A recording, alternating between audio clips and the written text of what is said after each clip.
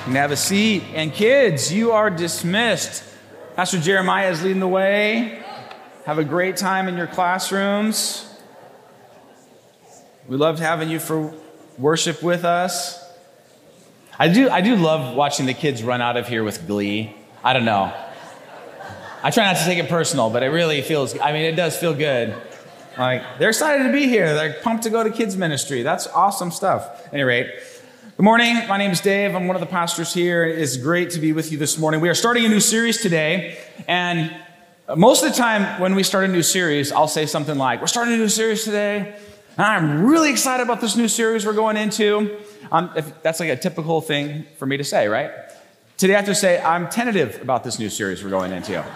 I'm being honest. I'm keeping it real today, Lois. We're doing a series called Why Church, as you can see on the screens, and it's going to be a challenging series, I think. And it's more challenging for me than for you because you have all these questions, and I know you expect me to answer them in just the perfect way, and I'm quite confident I won't be able to. And so that's why I'm hesitant today. This series is certainly a response to what's happening in our world these days. It's a response to the fact that many people who just a few years ago would regularly gather on a Sunday morning for worship now simply watch from home, doing what I affectionately call jammy church, a phrase I stole from Carolyn Palmer. Called you out, Carolyn. There you are.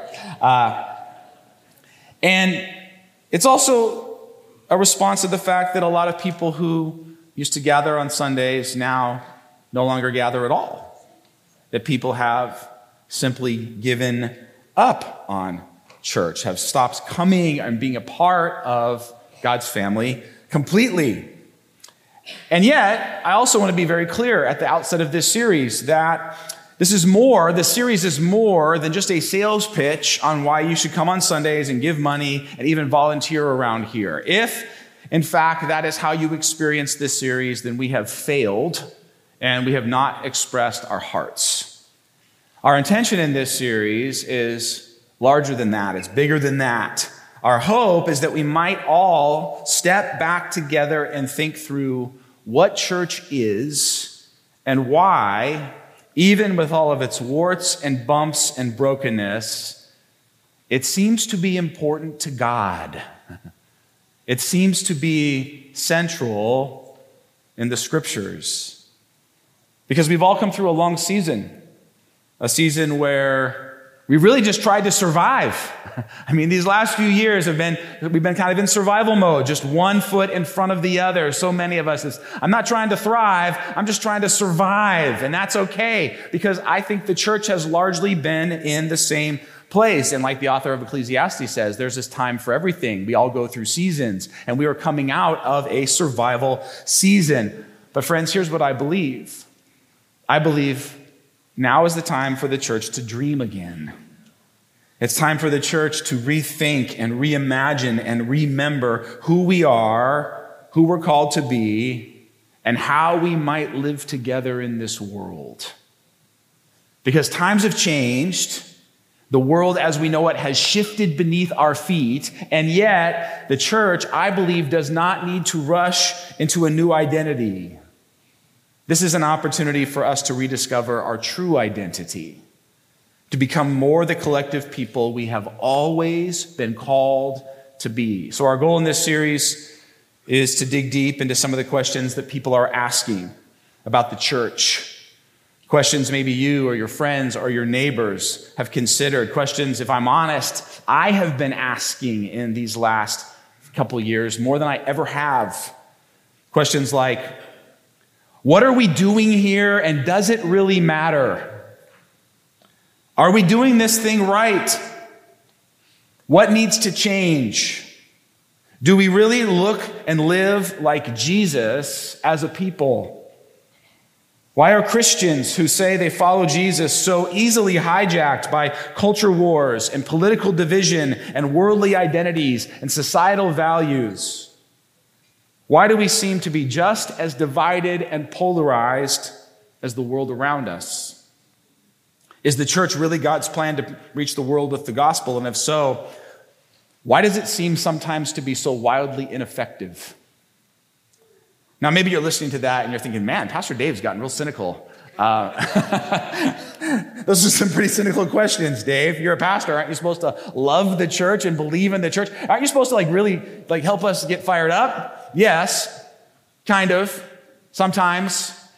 And I do want you to know that I do love the church. I do love the church.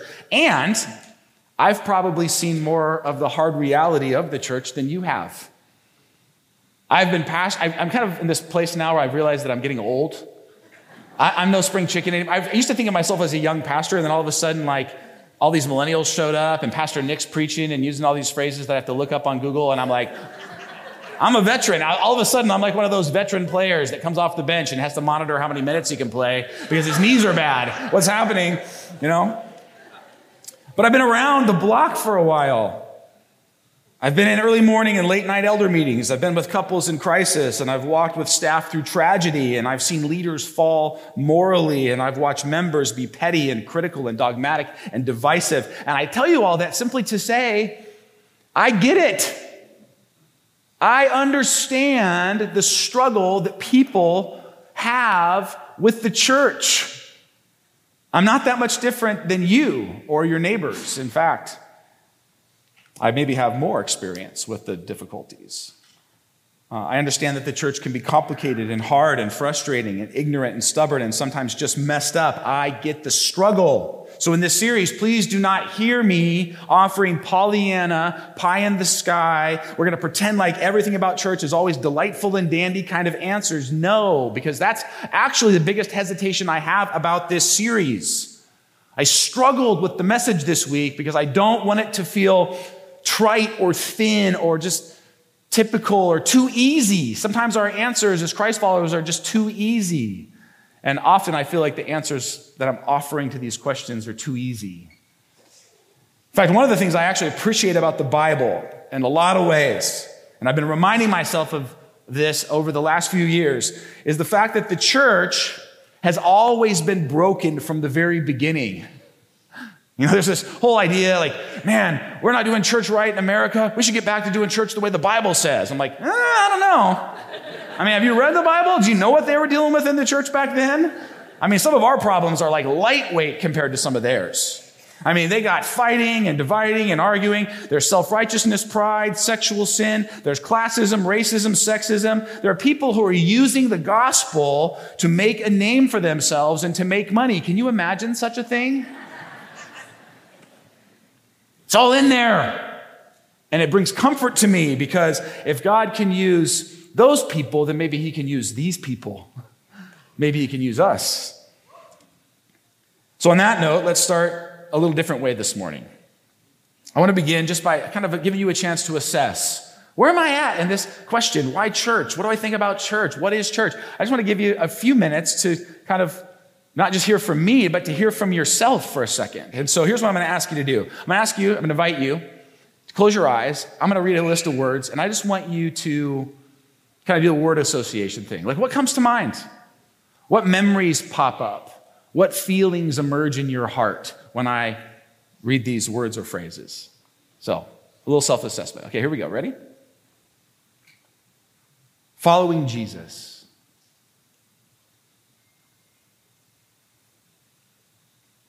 God's people.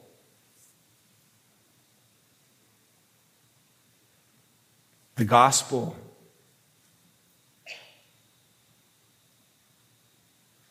The kingdom of God.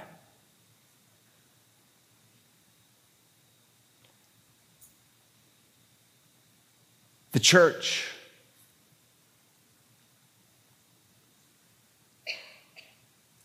The American church.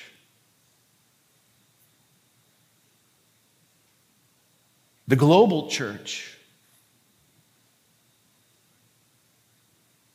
Here's the last one. Cedar Mill Bible Church.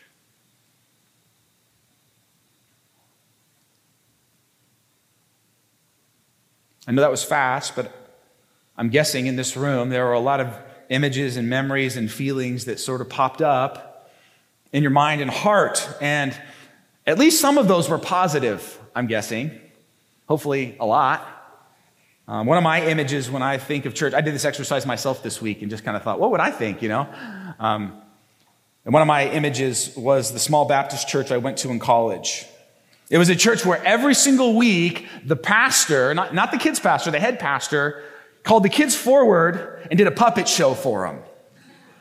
Just for the kids. And the adults liked it just as much as they did, right? It was a church that wasn't fancy. The sound system was pretty terrible. The words that we sang were up using one of those overhead projectors. You guys, some of you are old enough to remember this. Those little clear transparency sheets that you'd print on or you'd write on with like a dry erase marker, and then the one person would be in there like sliding it, and they'd get it turned, and then every now and then it was the wrong way or upside down, and it would just get projected up on the wall, not on a screen, just right on the wall. This church was it was like a mobile home, like a double-wide mobile home. That's where the church gathered, and it was just chairs on a flat surface, like about 100 chairs. This is the church I went to in college. And after service, the chairs would all get rearranged and tables would get put out, and the church would have a potluck.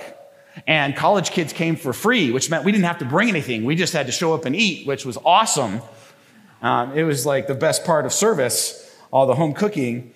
But honestly, what I remember most about that church was how much grace I felt there, how safe I felt there, how loved I felt there, how cared about I felt there. Pastor Nick did a training for our staff this week, and he shared a quote that really stuck out to me.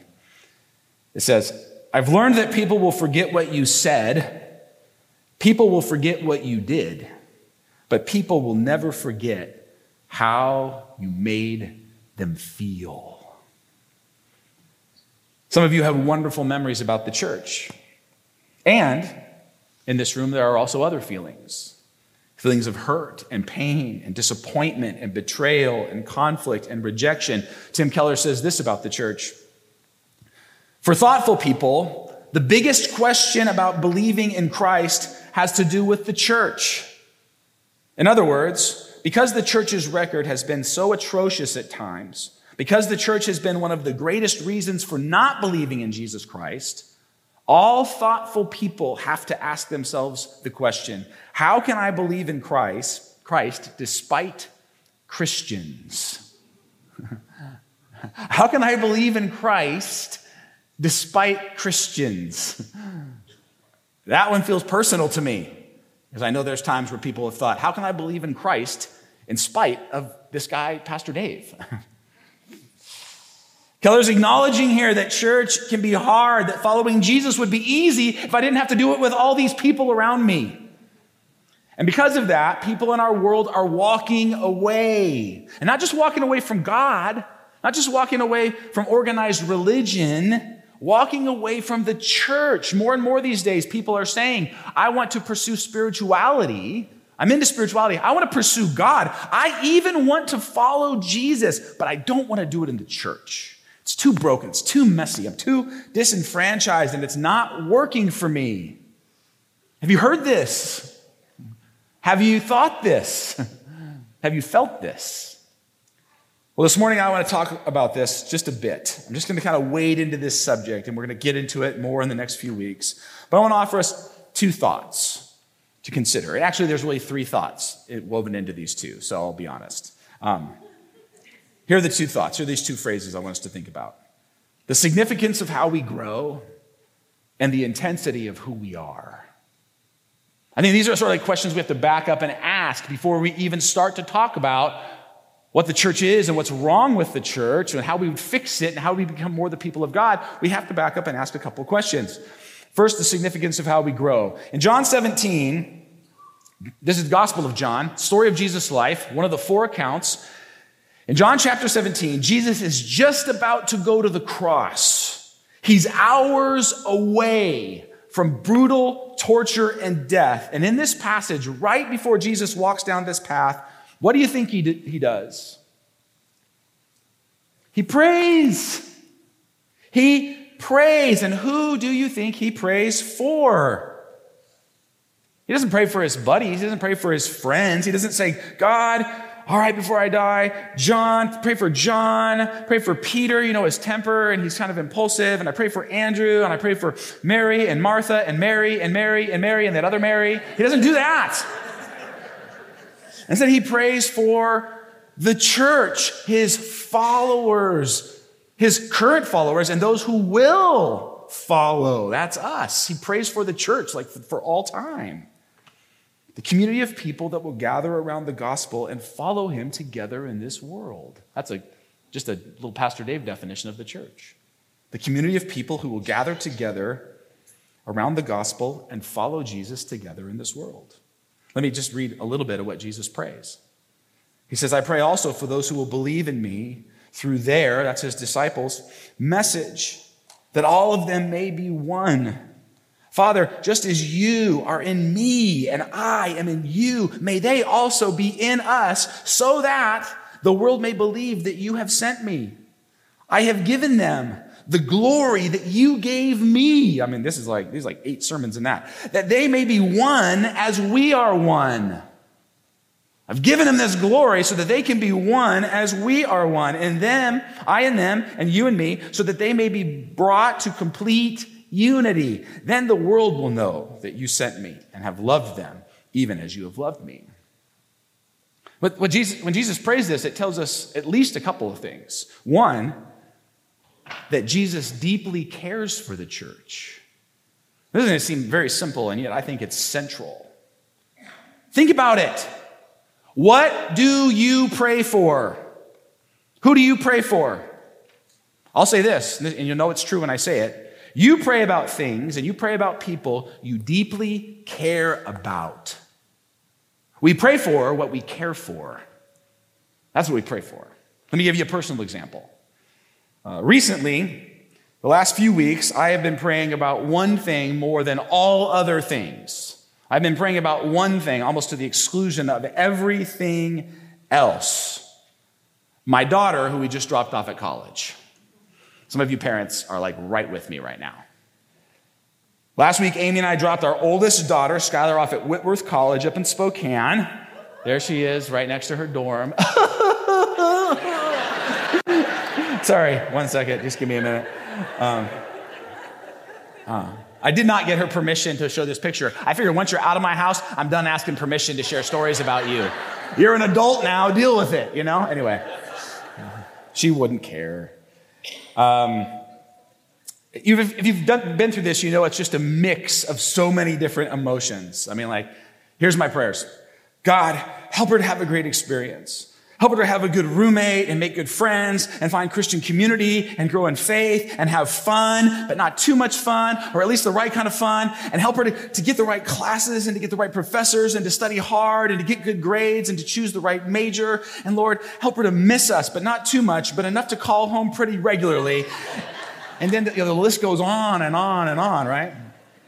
And I've been praying for her because I care for her so much. My prayers follow my cares. And then you think about the fact that on his deathbed, in his final hours, Jesus prays for the church. See, more and more in our world, people are saying, I'm not sure I like the church. I'm not sure I need the church. I'm not sure I value the church. And there's some reasons for those questions. But we should also stop and consider that Jesus did. He valued the church. He values and cares deeply for the church. The New Testament even calls the church Jesus' bride, that he loves his people the way a good husband loves his wife. So as we ask hard questions about the church, maybe first we need to step back and say, do we care about the church? Do our questions come from a place of deep caring? Do we love her so much that we're willing to ask the hard questions? Or do our questions come from a different place? Do we love the church the way Jesus did? Now, maybe your response to that, understandably, is, it's not that I don't care about the church, Pastor Dave. I just don't think the American church is in a good place. I hear this all the time. I just don't think the American church is in a good place. They've gotten so far away. We've just gotten so far away from what I think church really is supposed to be Fair question. Fair question. But let's also consider this. You pray for something or for someone because you care about them, but also because you anticipate challenges. This is true, isn't it? We generally don't pray for people when things are good and easy and rosy and it looks like smooth sailing ahead. I mean, no one says, hey, can you Pastor Dave, can you pray for my job? Things are going awesome. Or pray for my health. I just got a perfect checkup at the doctor. Can you pray for me? Or let's pray for the Smiths tonight because their marriage is as good as it's ever been. Like, this is not how prayer goes. We pray when times are hard and difficult, or there is potential for things to be hard and difficult. One of my best friends in the world, his wife had a 14-year battle with non-Hodgkin's lymphoma cancer.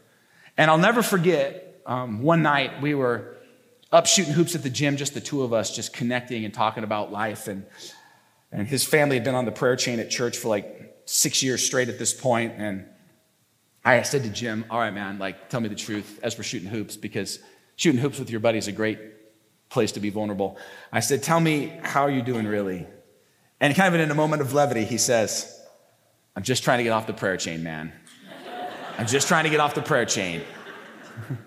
And it became a joke between us, because what Jim was saying is this: if you need prayer, things have not gone well, right? Like, it's not real easy life when people are praying for you a lot. It's good they're praying, but the fact that they have to. And here's my point. When Jesus in his final hours on earth prays for the church, prays for us to be one, prays for us to have unity, you know what that tells me? It tells me that Jesus knows that unity and oneness and togetherness in the church is going to be hard. It's going to be a challenge. Jesus knows it's going to be a challenge, and so he prays. You know what Jesus says right before he prays for the church in John chapter 17? This is the very last verse of John chapter 16. He says, in this world you will have trouble, but take heart, I have overcome the world.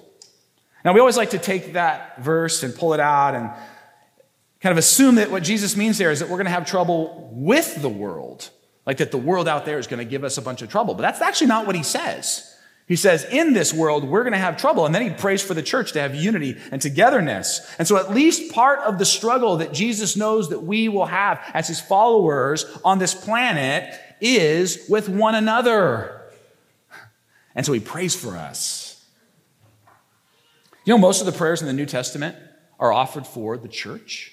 If you read the New Testament, it's just, there's prayer for the church, prayer for the church, prayer for the church, prayer for the church, prayer for the church. Here's what this means. When perfect harmony and peace and tranquility and togetherness are not easy and perfectly present in the church community, we must not be surprised. Jesus isn't praying for it to be easy. He's praying for us to fight for it. That we'll be so rooted in him that we will dig deep for oneness and togetherness, even when things get hard. He knows that there's going to be struggle and fight ahead, and so he prays. And maybe he prays because he also knows that it's in the fight and in the struggle that the transformation and growth that we so desperately need will happen. See, people are really quick these days to walk away from church when things get hard. And again, I get it. But listen to this verse from James chapter 1. Consider it pure joy, my brothers and sisters, whenever you face trials of many kinds, because you know that the testing of your faith produces perseverance. Let perseverance finish its work so that you may be mature and complete, not lacking anything. Here's my thought that I want to offer you today. Maybe God wants us to have perseverance inside the church with one another so that we can be a testimony to people outside the church. Again, this is John chapter 13. There's about 5 chapters in John where Jesus just talks about the church, his hopes and dreams and vision for the church, and then he prays for the church. Listen to this from John 13. He says, a new command I give you, love one another as I have loved you, so you must love one another. Who's talking about? He's talking about fellow believers. By this, everyone will know that you are my disciples if you love one another. Well, what does it mean to love one another? What does it mean for us in the church to love each other? It means we should be patient. It means we should be kind. Because love doesn't envy. It does not boast. It's not proud. It doesn't dishonor others. It's not self-seeking. It's not easily angered. It keeps no record of wrongs. Love does not delight in evil, but rejoices with the truth. It always protects, always trusts, always hopes. Love always perseveres. There's a stick-to-itiveness. That's my basketball coach from college. He used to say that all the time. We got to have stick-to-itiveness. It's a biblical idea, really. It really is. There's got to be a stick-to-itiveness in the church. See, Jesus knows that we will need love, persevering love in the church, because the church is not always a group of people who think and act and behave the same way. In Ephesians chapter 2, Paul is talking about how the Jews and the Gentiles are supposed to come together, have now been sort of grafted and merged together in the church. In Colossians, he talks about the same thing. He says, in the church, there's no Gentile or Jew or circumcised or uncircumcised, barbarian, Scythian, slave or free, but Christ is all and is in all. He's talking about how all these different people from these different perspectives and worldviews and backgrounds are going to be sort of mushed together in the church. The church is actually set up to be people, a bunch of people together following Christ with different perspectives and different traditions and different experiences and different ideals. And don't just tolerate one another, love one another, persevere through conflicts and difficulties and struggles to do life in a committed, deep, and vulnerable way so that the world will look at you and say, wow, this community is different. They're different than any other community out there where people gathered. Why? Because they agree, because everything's easy and comfortable. See, one of the problems with church is our desires and our expectations when it comes to church. We all come here with desires and expectations. We want church to feel good. This is most people. We come and it's like, hey man, this is our church and I want it to feel good and I want it to be safe and I want it to be cozy and comfortable. And those are good things. We want to leave every Sunday and say, man, I just feel so great about myself after that gathering. I laughed, I cried, I was affirmed. And as it turns out, God seems to agree with everything I think, which makes me feel amazing. You know, what he wants, I want, my agendas and his agendas perfectly aligned, at least according to that pastor. This is certainly the church for us. I think everyone in that church votes just like me. This is the place. Friends, if you gather with a group of people where everyone votes just like you, it's not a church. It's a political party. And Jesus had people from different political parties in his church. So make sure, like, if you're looking for a political party, go find one. But if you're looking for a church, don't confuse the two.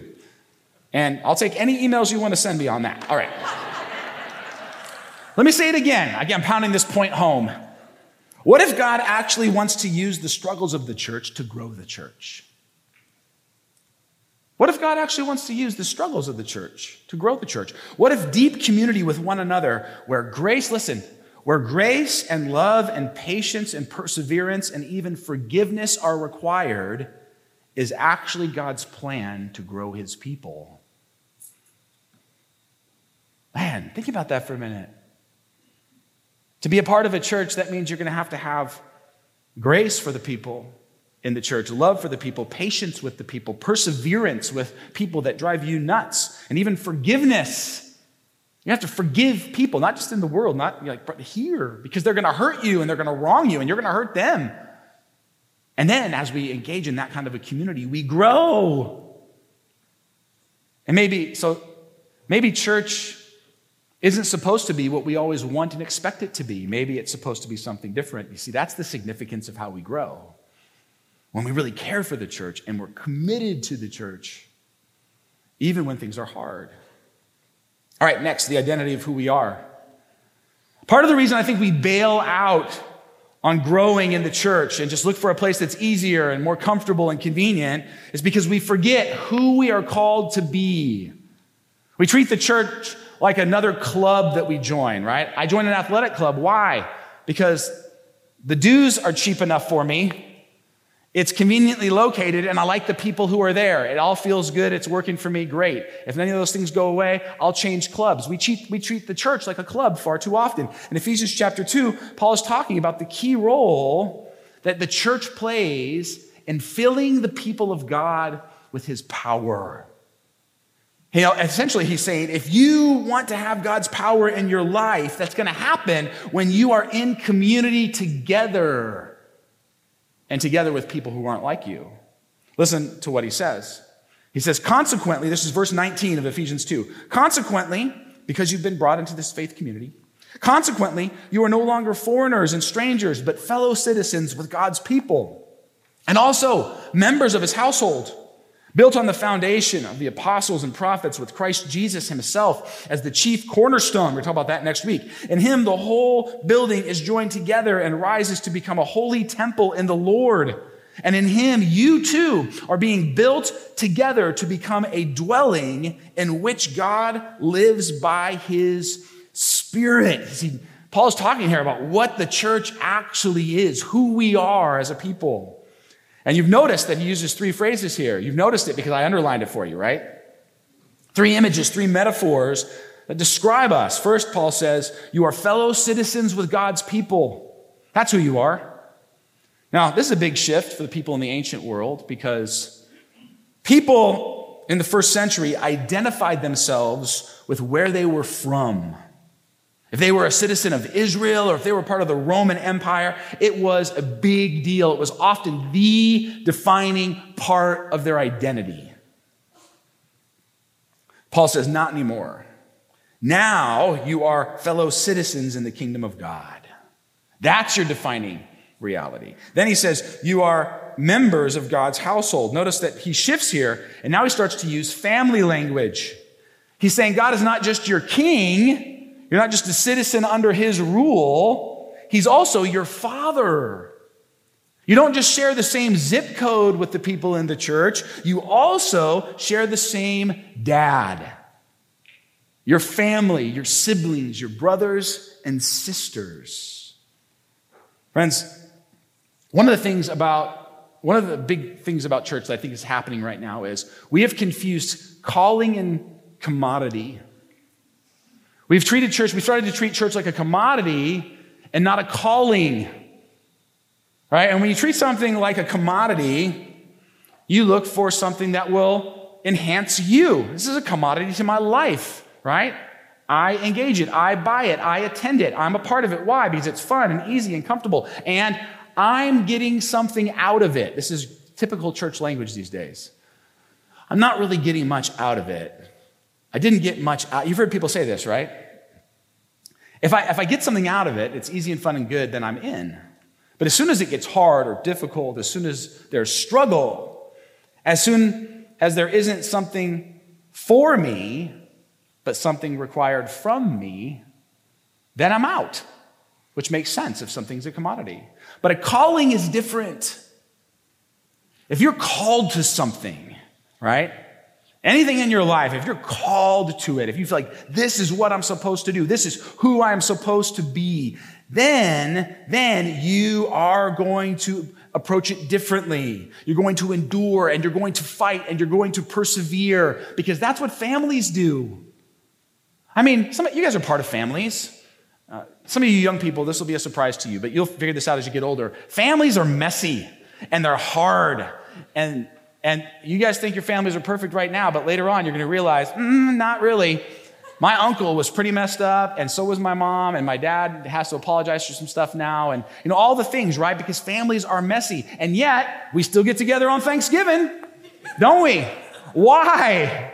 Because we're family, and we fight for it, and we're committed to one another. Now, there are certainly moments where you have to say, hey, this family is too abusive for me to sort of be a part of it. I have to step away. But those lines of commitment are much firmer in a family. And Paul is saying, church, do you understand that you are a family?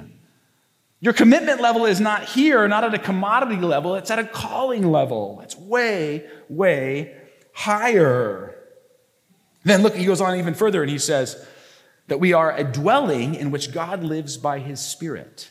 He's saying we as a community, are dwelling in which God lives by his Spirit. Friends, that means that the very power and presence of God inhabits the church, the community of faith. The Holy Spirit moves and acts among us, not primarily as individuals, but when we function together as a Christ-centered community. Actually, do you know this? There's only one time in the scriptures, 1 Corinthians chapter 6, when being a temple of the Holy Spirit is spoken of individually. Like, you are a temple of the Holy Spirit. The Holy Spirit lives in you, singular, individual.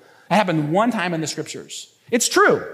You are a temple of the Holy Spirit. But most of the time, when a temple of the Holy Spirit, like the presence and indwelling power of the Holy Spirit is talked about in the scriptures, every other time, it's always about the community. That's where the Spirit dwells. That's where God goes to work, in the community of faith, not in individual believers primarily. So Paul is saying, don't forget this. Don't forget who you are together, that you are a temple for the very presence and power of the living God in this world. In 1 Peter chapter 2, it tells us that we are actually, each of us, like living stones. That we're stones that build the walls of this holy temple where God dwells in this world. And the idea is this, that we are cemented together. That in the church, we're supposed to be sort of built upon one another and reliant on each other. And that when we live this way, the Spirit of God shows up to do powerful things. Here is the biggest problem with the American church these days. And by the way, that's hyperbolic language. Is it the very biggest problem? I don't know. It's a big problem. We are loosely associated with one another and not cemented together.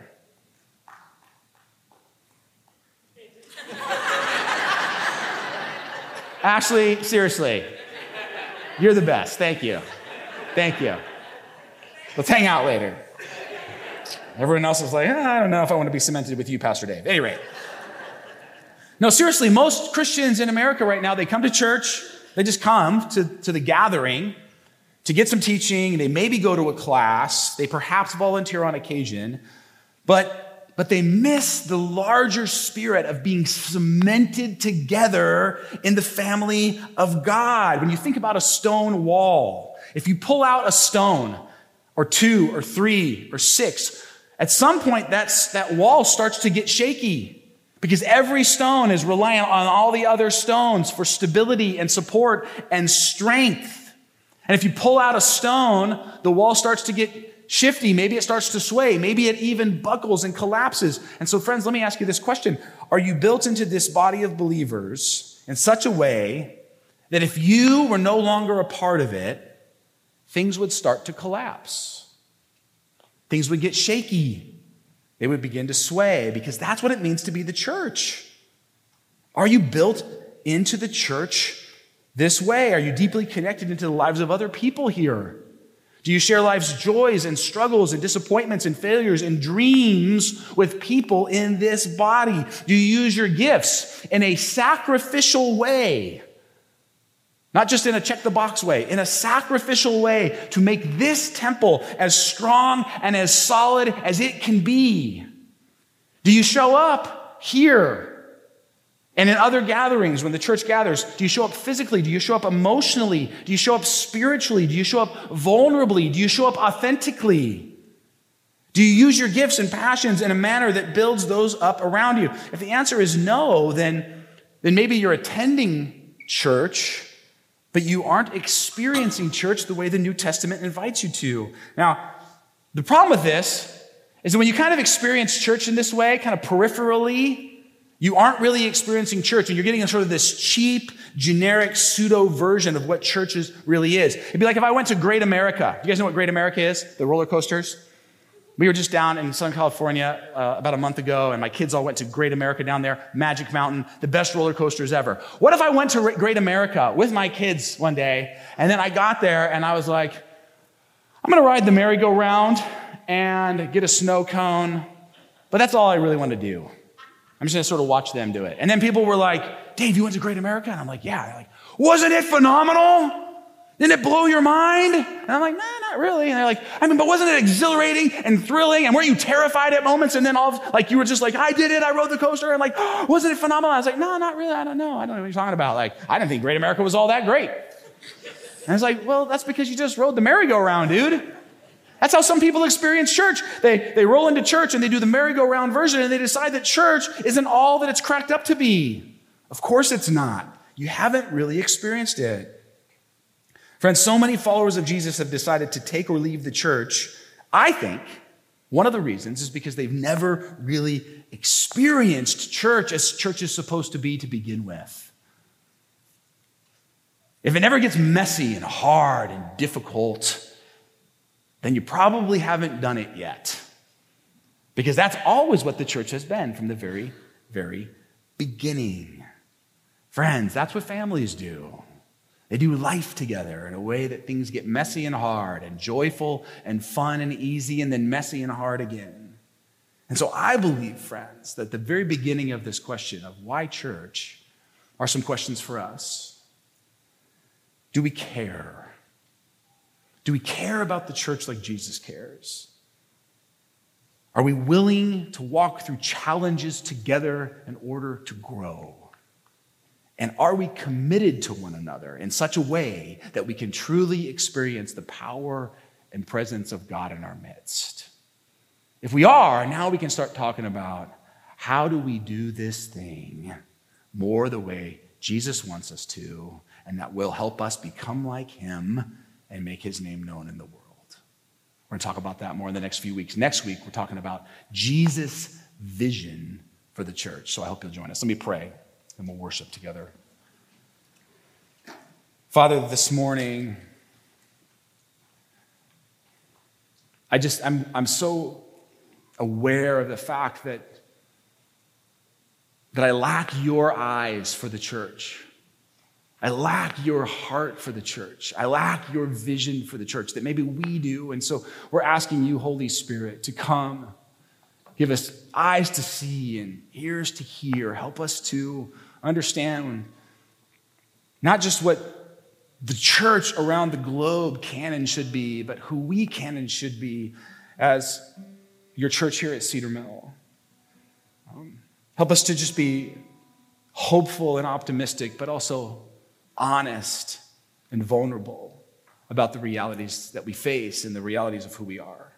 I ask, God, that in this series you would answer some of our questions and that you would raise some questions, that you would knit us together in a new way, maybe change the way we think and maybe even the way we function together, that we might be more the people that you long for us to be. That's our prayer, God. We need your help for it, and we ask it in Jesus' name.